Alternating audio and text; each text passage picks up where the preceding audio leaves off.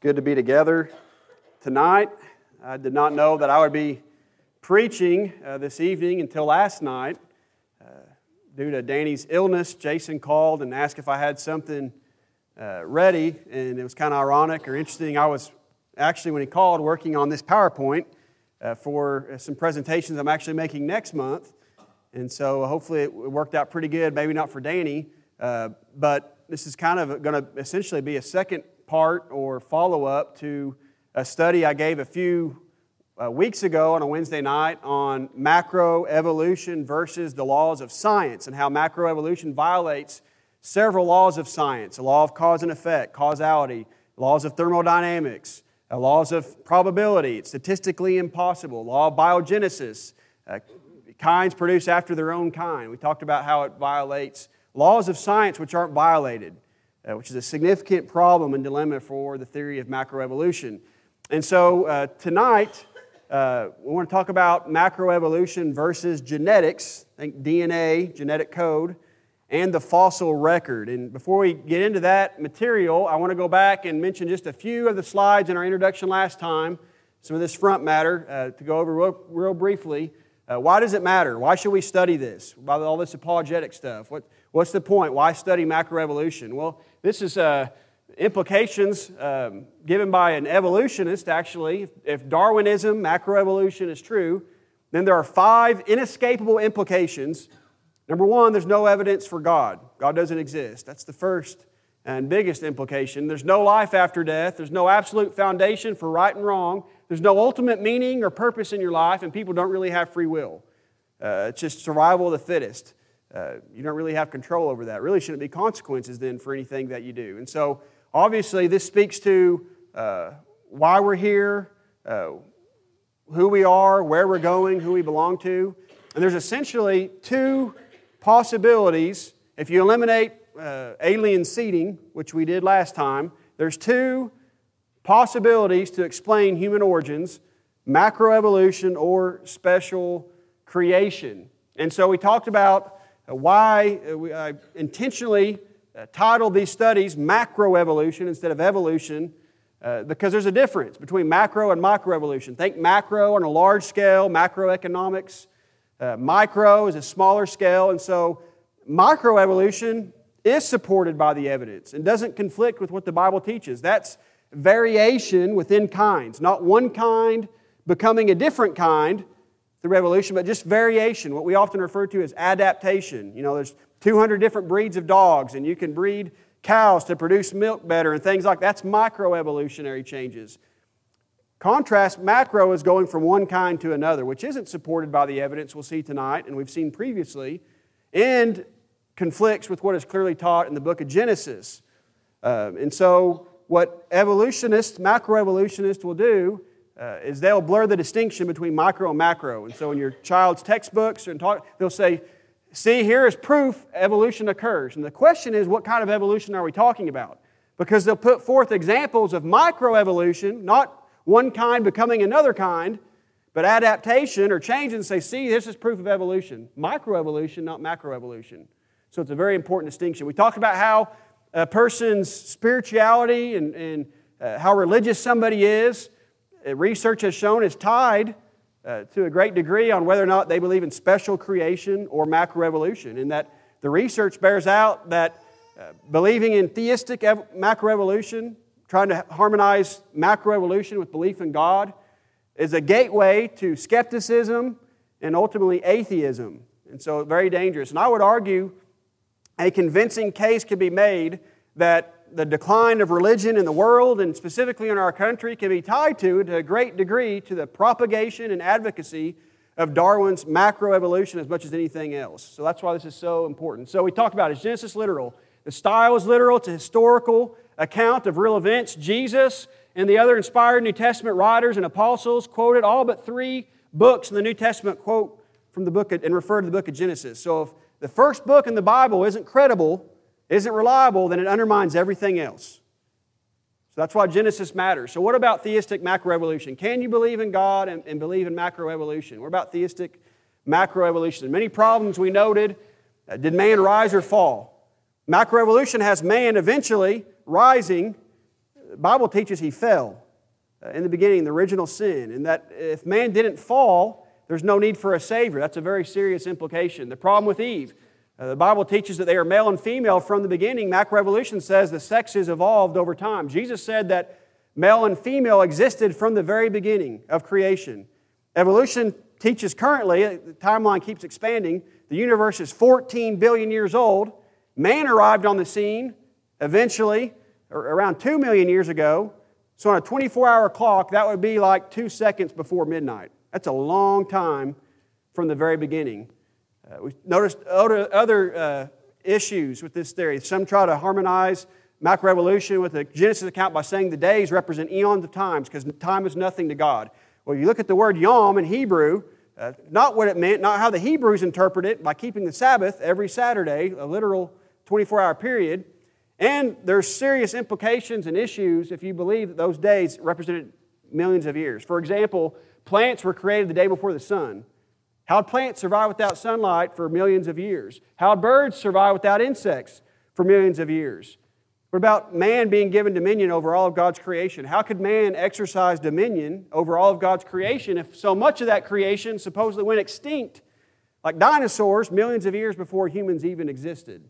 And then again, the Bible makes it clear God rested on the Sabbath day, on the seventh day. He finished His creation. Macroevolution asserts that creation is ongoing. So we're going to begin by looking at macroevolution versus genetics. In Darwin's day, they had no idea, no way of seeing the complexity that exists within the membrane of a cell. Darwinian macroevolution claims that billions of years ago, life began with a simple cell that evolved through natural selection and mutations we're going to talk about here in a moment to result in all the plant and animal life that populate our planet. But that was before so much has been discovered about DNA and genetic code. And so Darwin was thinking a single cell was very simple, not very complex, when in fact we've discovered there's nothing about life, any part of life, that's simple. It's all complex. The DNA in a single cell contains the equivalent of 600,000 pages of information. In that simple single cell, that's like 10 to the 12th bits of information. There's nothing simple about life at all.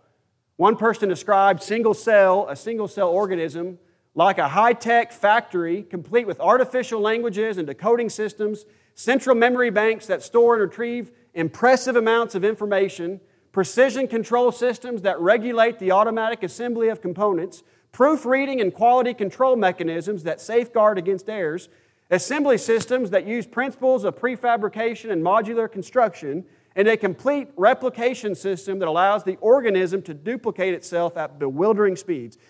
Amazon factories have nothing on just a simple single cell factory. So what about natural selection? That's a misnomer, because if naturalism is true, without God, there is no selection. What's the intelligence behind selection? There's no natural selection without somebody selecting, without information and a mind, a power behind the selecting. In living systems, the guidance needed to assemble everything comes from DNA, which is essentially a microprocessor. DNA works hand in hand with RNA to direct the correct sequencing of amino acids.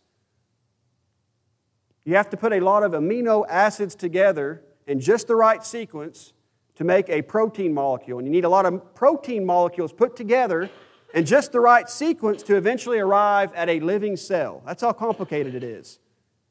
You can't get letters in order. Think about this in the cell. Think about it, the information like letters. You can't get letters arranged in the proper sequence into words, and words arranged in the proper sequence to get sentences without intelligence.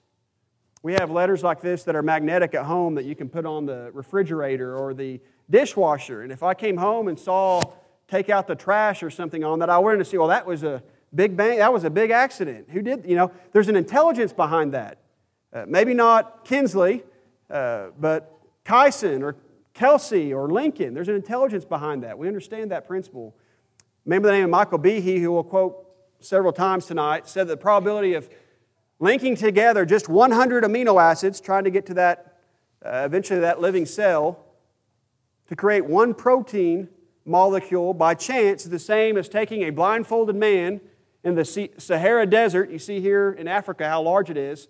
The chance that that blindfolded man would select one grain of sand that had been marked 3 times is that probability. Another man said it was like a tornado going through a junkyard and assembling a Boeing 747. We talked about statistics last time. It's impossible. It's not just improbable, it's impossible. And so we look at the definition of natural selection. Webster's gives this definition: a natural process that results in the survival and reproductive success of individuals or groups best adjusted to their environment and that leads to the perpetuation of genetic qualities best suited to that particular environment. The title even of Darwin's famous book, On the Origin of Species by Means of Natural Selection. So natural selection is essentially, survival of the fittest. The idea that nature selects those species that are most fit or suited for an environment. Those that aren't well suited for that environment or don't relocate to a different environment die. It's natural selection. And Darwin believed that natural selection could be the means by which evolution could occur. But while natural selection might try to work to screen out the unfit, natural selection has no ability to create new information, which is required in macroevolution. The essence of Darwinism lies in a single phrase: natural selection is the creative force of evolutionary change. No one denies that selection will play a negative role in eliminating the unfit. Darwinian theories require that it create the fit as well, and that's the problem we're going to talk about. Information can't spontaneously generate itself. We talked about spontaneous generation of life violates laws of science, first law of thermodynamics and others. Never been proven, always been disproven. What about the spontaneous generation not only of life, but of information? Because there has to be information to have life. Where did the information come from? Evolution, macroevolution requires a spontaneous generation of information. The origin of life question is really not just about the origin of life, it's really just as much about the origin of information. Where did the information come from? The question, how did life originate, which interests us all, is inseparably linked to the question, where did the information come from? All evolutionary views are fundamentally unable to answer this crucial question. There is no known law of physics able to create information from nothing. We read this quote last time. Every living thing sprang from some parental genetic information. Law of biogenesis that God instituted. That's a fact. You don't get genetic information, you don't get these genes without parents that pass them down. And so evolutionists and the theory of evolution, in seeking to try to describe and explain the survival of the fittest, can't explain the arrival of the fittest. How'd life get here? How'd information get here? So enter neo-Darwinism. Neo means new or modified. Here's the updated, revised theory, neo-Darwinism, which states basically you have to have natural selection plus mutations. Natural selection filters out the unfit. The mutations are what get you the new information, the changed information. Random mutations that could accidentally, improbably, impossibly create new species over time, and natural selection would then eliminate the unfit, leaving the better, more evolved creatures. But again, same problem. Where did the information to do that come from? Mutations do not produce new information. And information comes from intelligence. Information comes from a mind. Not from how does information get into matter, into something that's physical?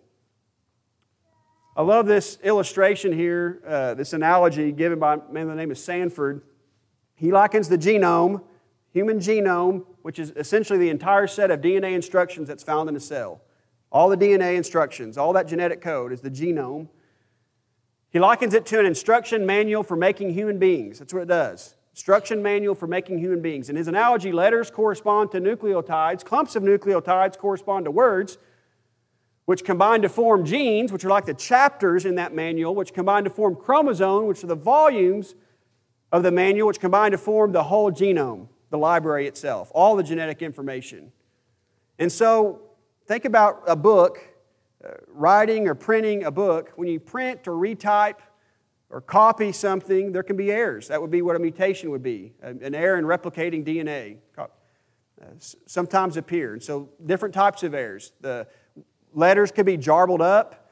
Duplication could occur. The same word, the in a sentence repeated twice, duplicated. Translocation. You could get words or letters or sentences or paragraphs relocated to different parts of the book by accident. Deletion could occur, where you accidentally delete a letter or delete a word or delete a sentence or a paragraph, etc. So that is the concept regarding mutations. But note that though there are changes, there's no new information. There's not a new sentence in all those scenarios. The problem with macroevolutionary theory is that it requires a new sentence, new chapters, sequels of information that it cannot provide. Mutations seem unable to produce entirely new forms of life.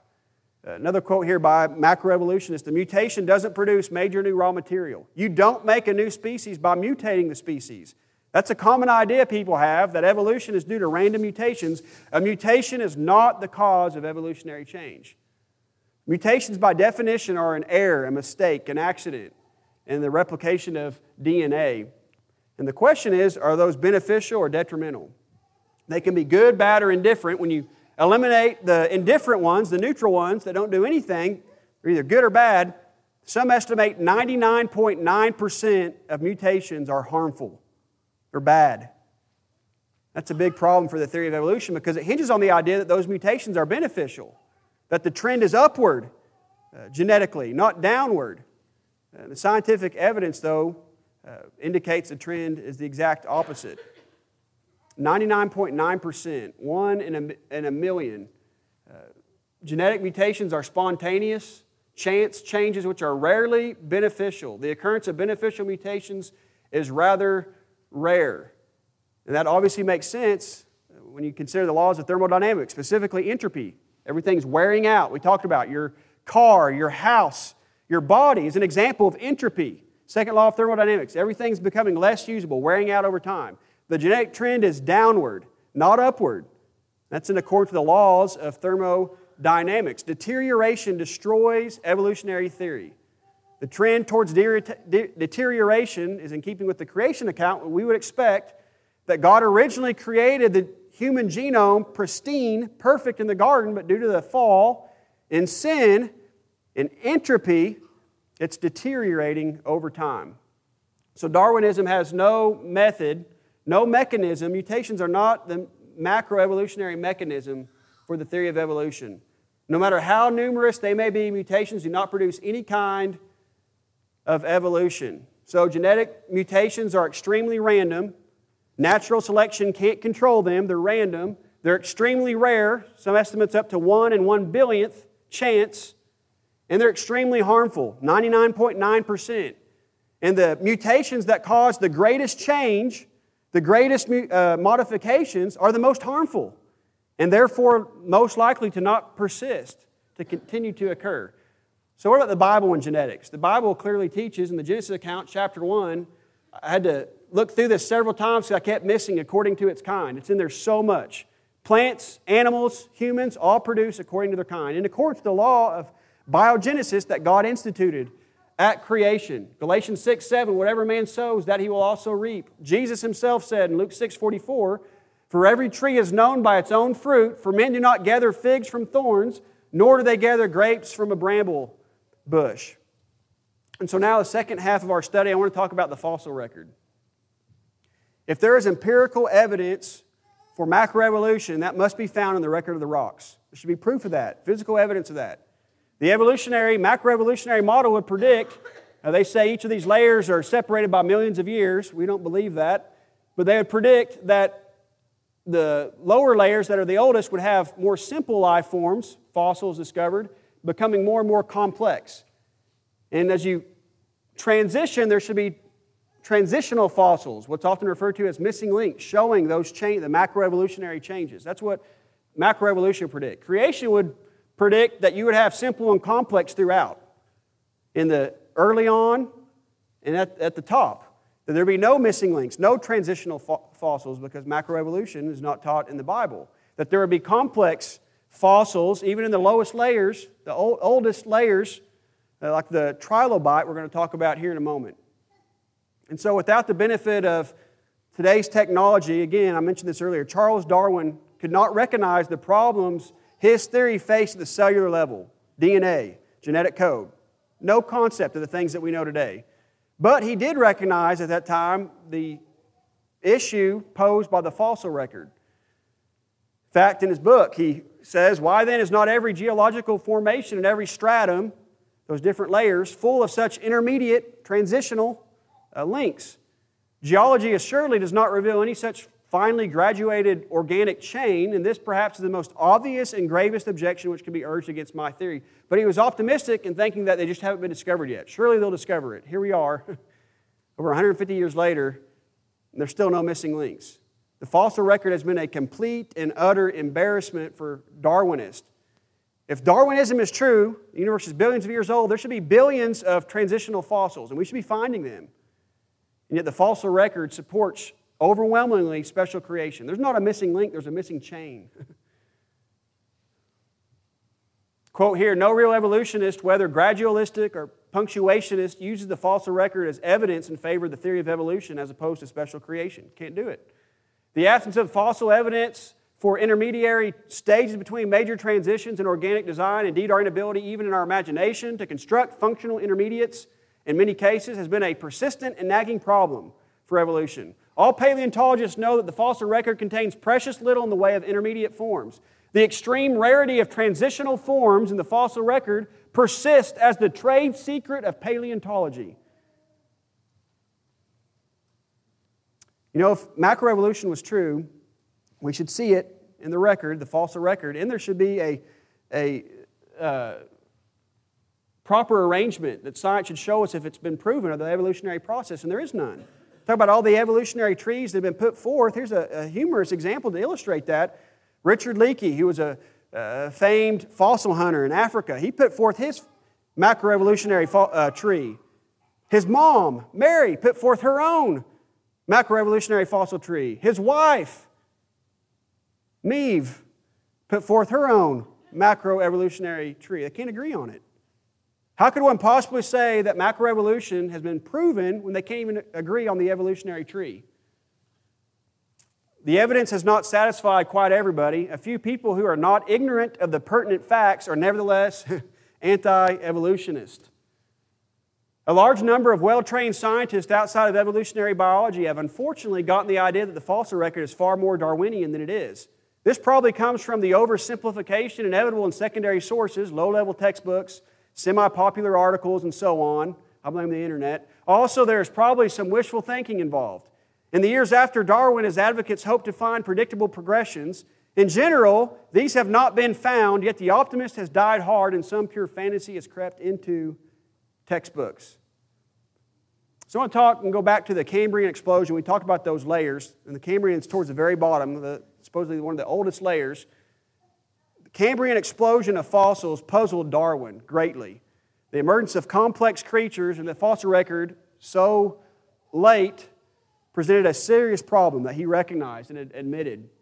Another atheist says, if I take the Cambrian explosion on its own, the logical conclusion I would draw is, wow, it was created. So you have this explosion of life forms bursting on the scene all at the same time at this lower level, and complex life forms. You have this layer, the Cambrian layer. Here's the Triassic, Jurassic, Cambrian toward the very bottom, Precambrian before that with hardly any fossils, none transitional into the Cambrian period. In this Cambrian period, you have an explosion of all these life forms, many of which are complex, all at once. And that puzzles macroevolutionists. It doesn't puzzle us. That's exactly what we would expect. After the flood, very few fossils before the flood. Some fossil graveyards as the result of floods. We've talked about dinosaur graveyards previously. And there's this line known as the Great Uniformity that we see all across the world on the lower end of the Cambrian age. Exactly what we'd expect as a result of the Genesis global flood of Noah. And above that line, we have an explosion of fossils. How do you explain that? Richard Dawkins, an outspoken atheist and macroevolutionist we've quoted a lot, and we find many of them, speaking of these fossils in the Cambrian period, already in an advanced state of evolution. Complex, not simple. They should be simple going to complex, but yet we have the complex down here. The very first time they appear, it's as though they were just planted there. without any evolutionary history. This is the guy that also hypothesized about alien seeding, planting life on Earth. Needless to say, this appearance of sudden planting has delighted creationists. The Cambrian explosion was the most remarkable and puzzling event in the history of light. Not puzzling to us. And you have complex creatures in the Cambrian period, like the trilobite, it's gone extinct. It's a marine fossil that had no less than 4 optical principles, complex optical principles in a system known as an optical doublet, and had these systems in place millions of years before our supposedly evolved eyes. How do you explain that? Existing before much more simple creatures that came after it. How do you explain that? So what about the missing links? Where are the missing links? That's the question. Darwin believed eventually they'd be discovered, yet they haven't.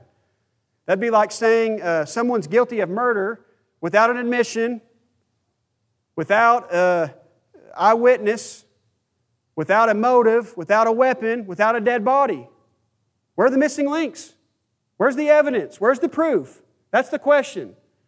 And we should have a lot of it in terms of transitional links to humans, because supposedly we're the last to arrive on the scene. We're toward the top. More better preserved, not as old. Should be a lot of evidence.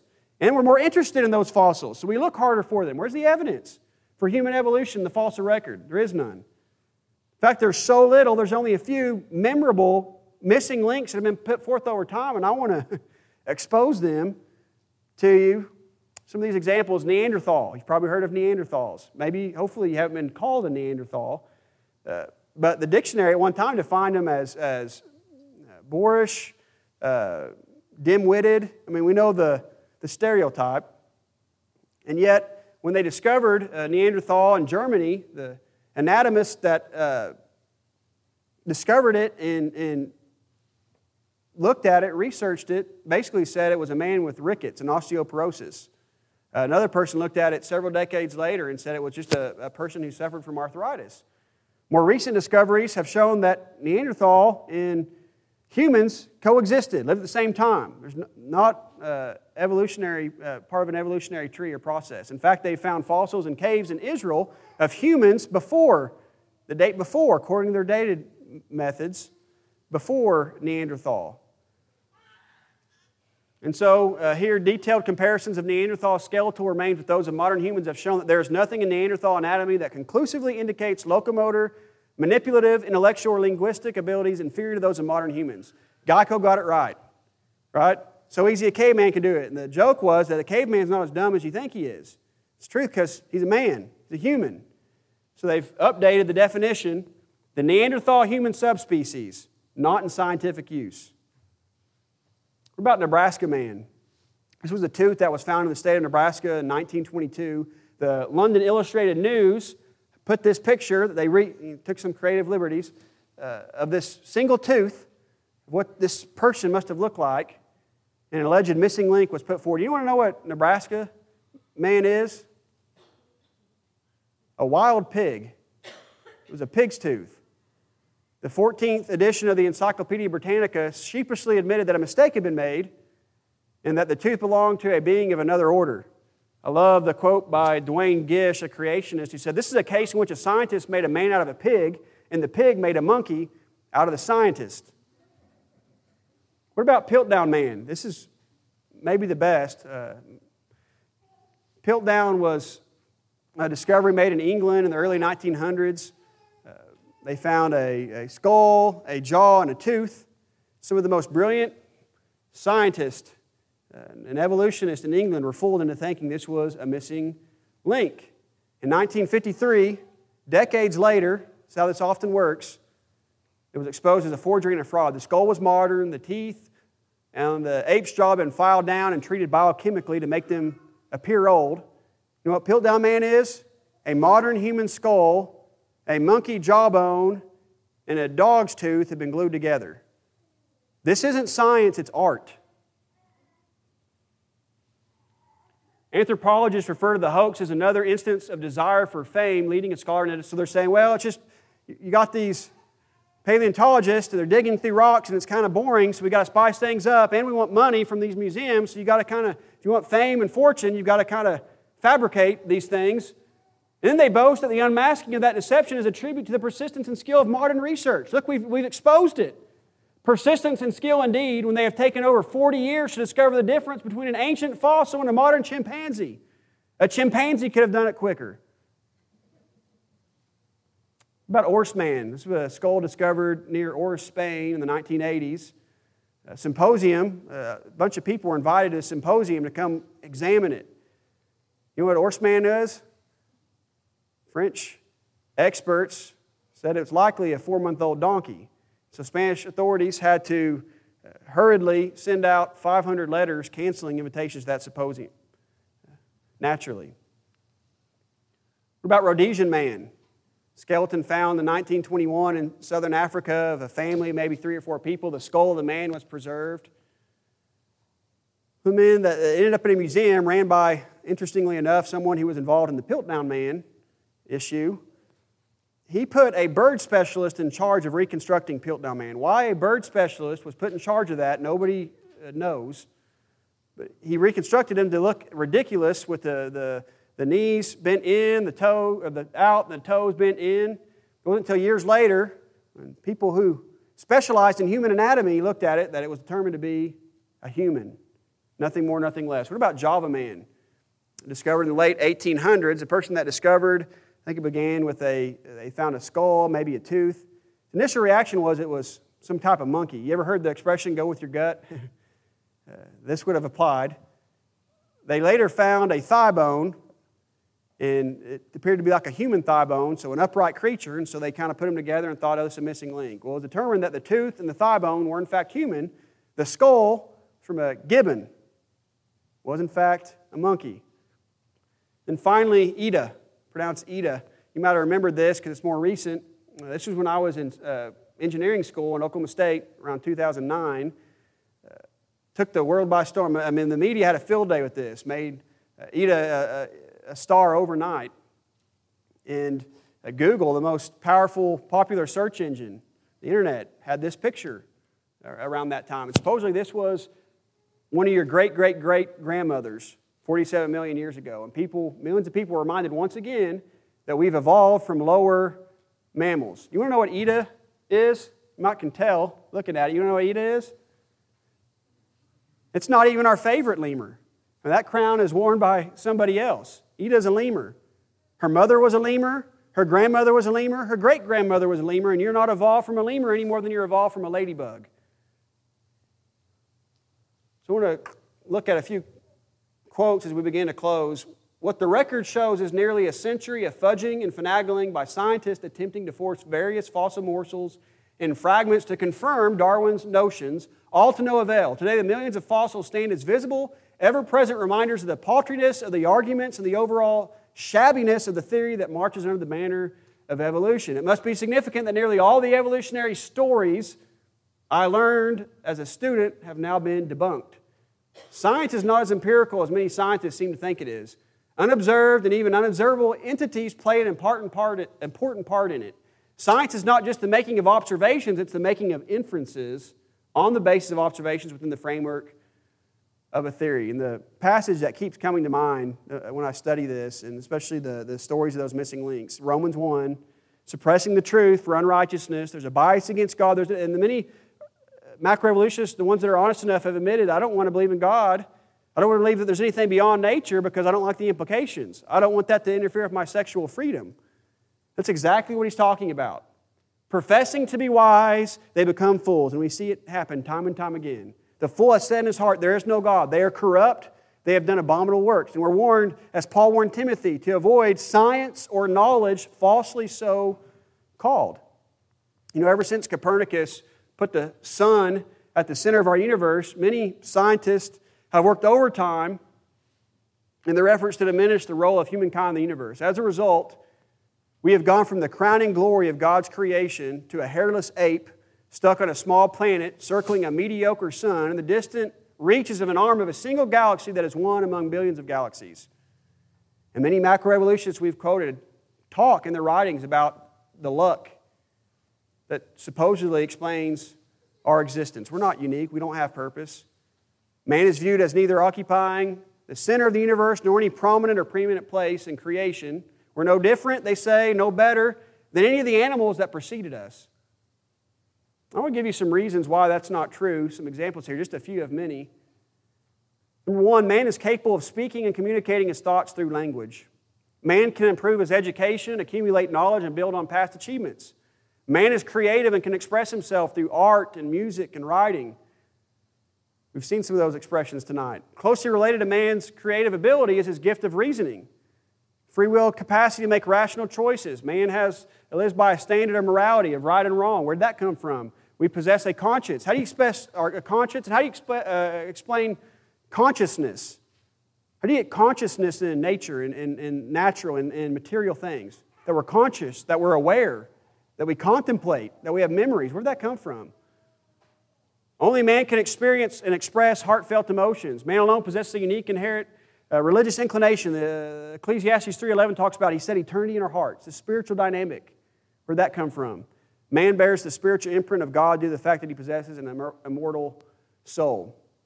You're not the result of something blind, brutal, random, pointless, accidental. Your children, these young children, are not an accident. Life's not pointless. You're not animals, but we are created by God in the purpose of God, in the mind of God. According to the purpose of God, you were created. Therefore, you have purpose and you have meaning given to you by God. Whether or not we are specially created in the image and likeness of God has profound implications we've talked about, and it has a tremendous impact on the fruit we produce. We've talked about that previously as well. The Columbine shooters wore natural selection shirts. There are implications. Survival of the fittest. Imagine living in a society where that's the selfishness is the universal law. Evolutionists even admit that's a very nasty place to live. No right, no wrong, no good, no evil.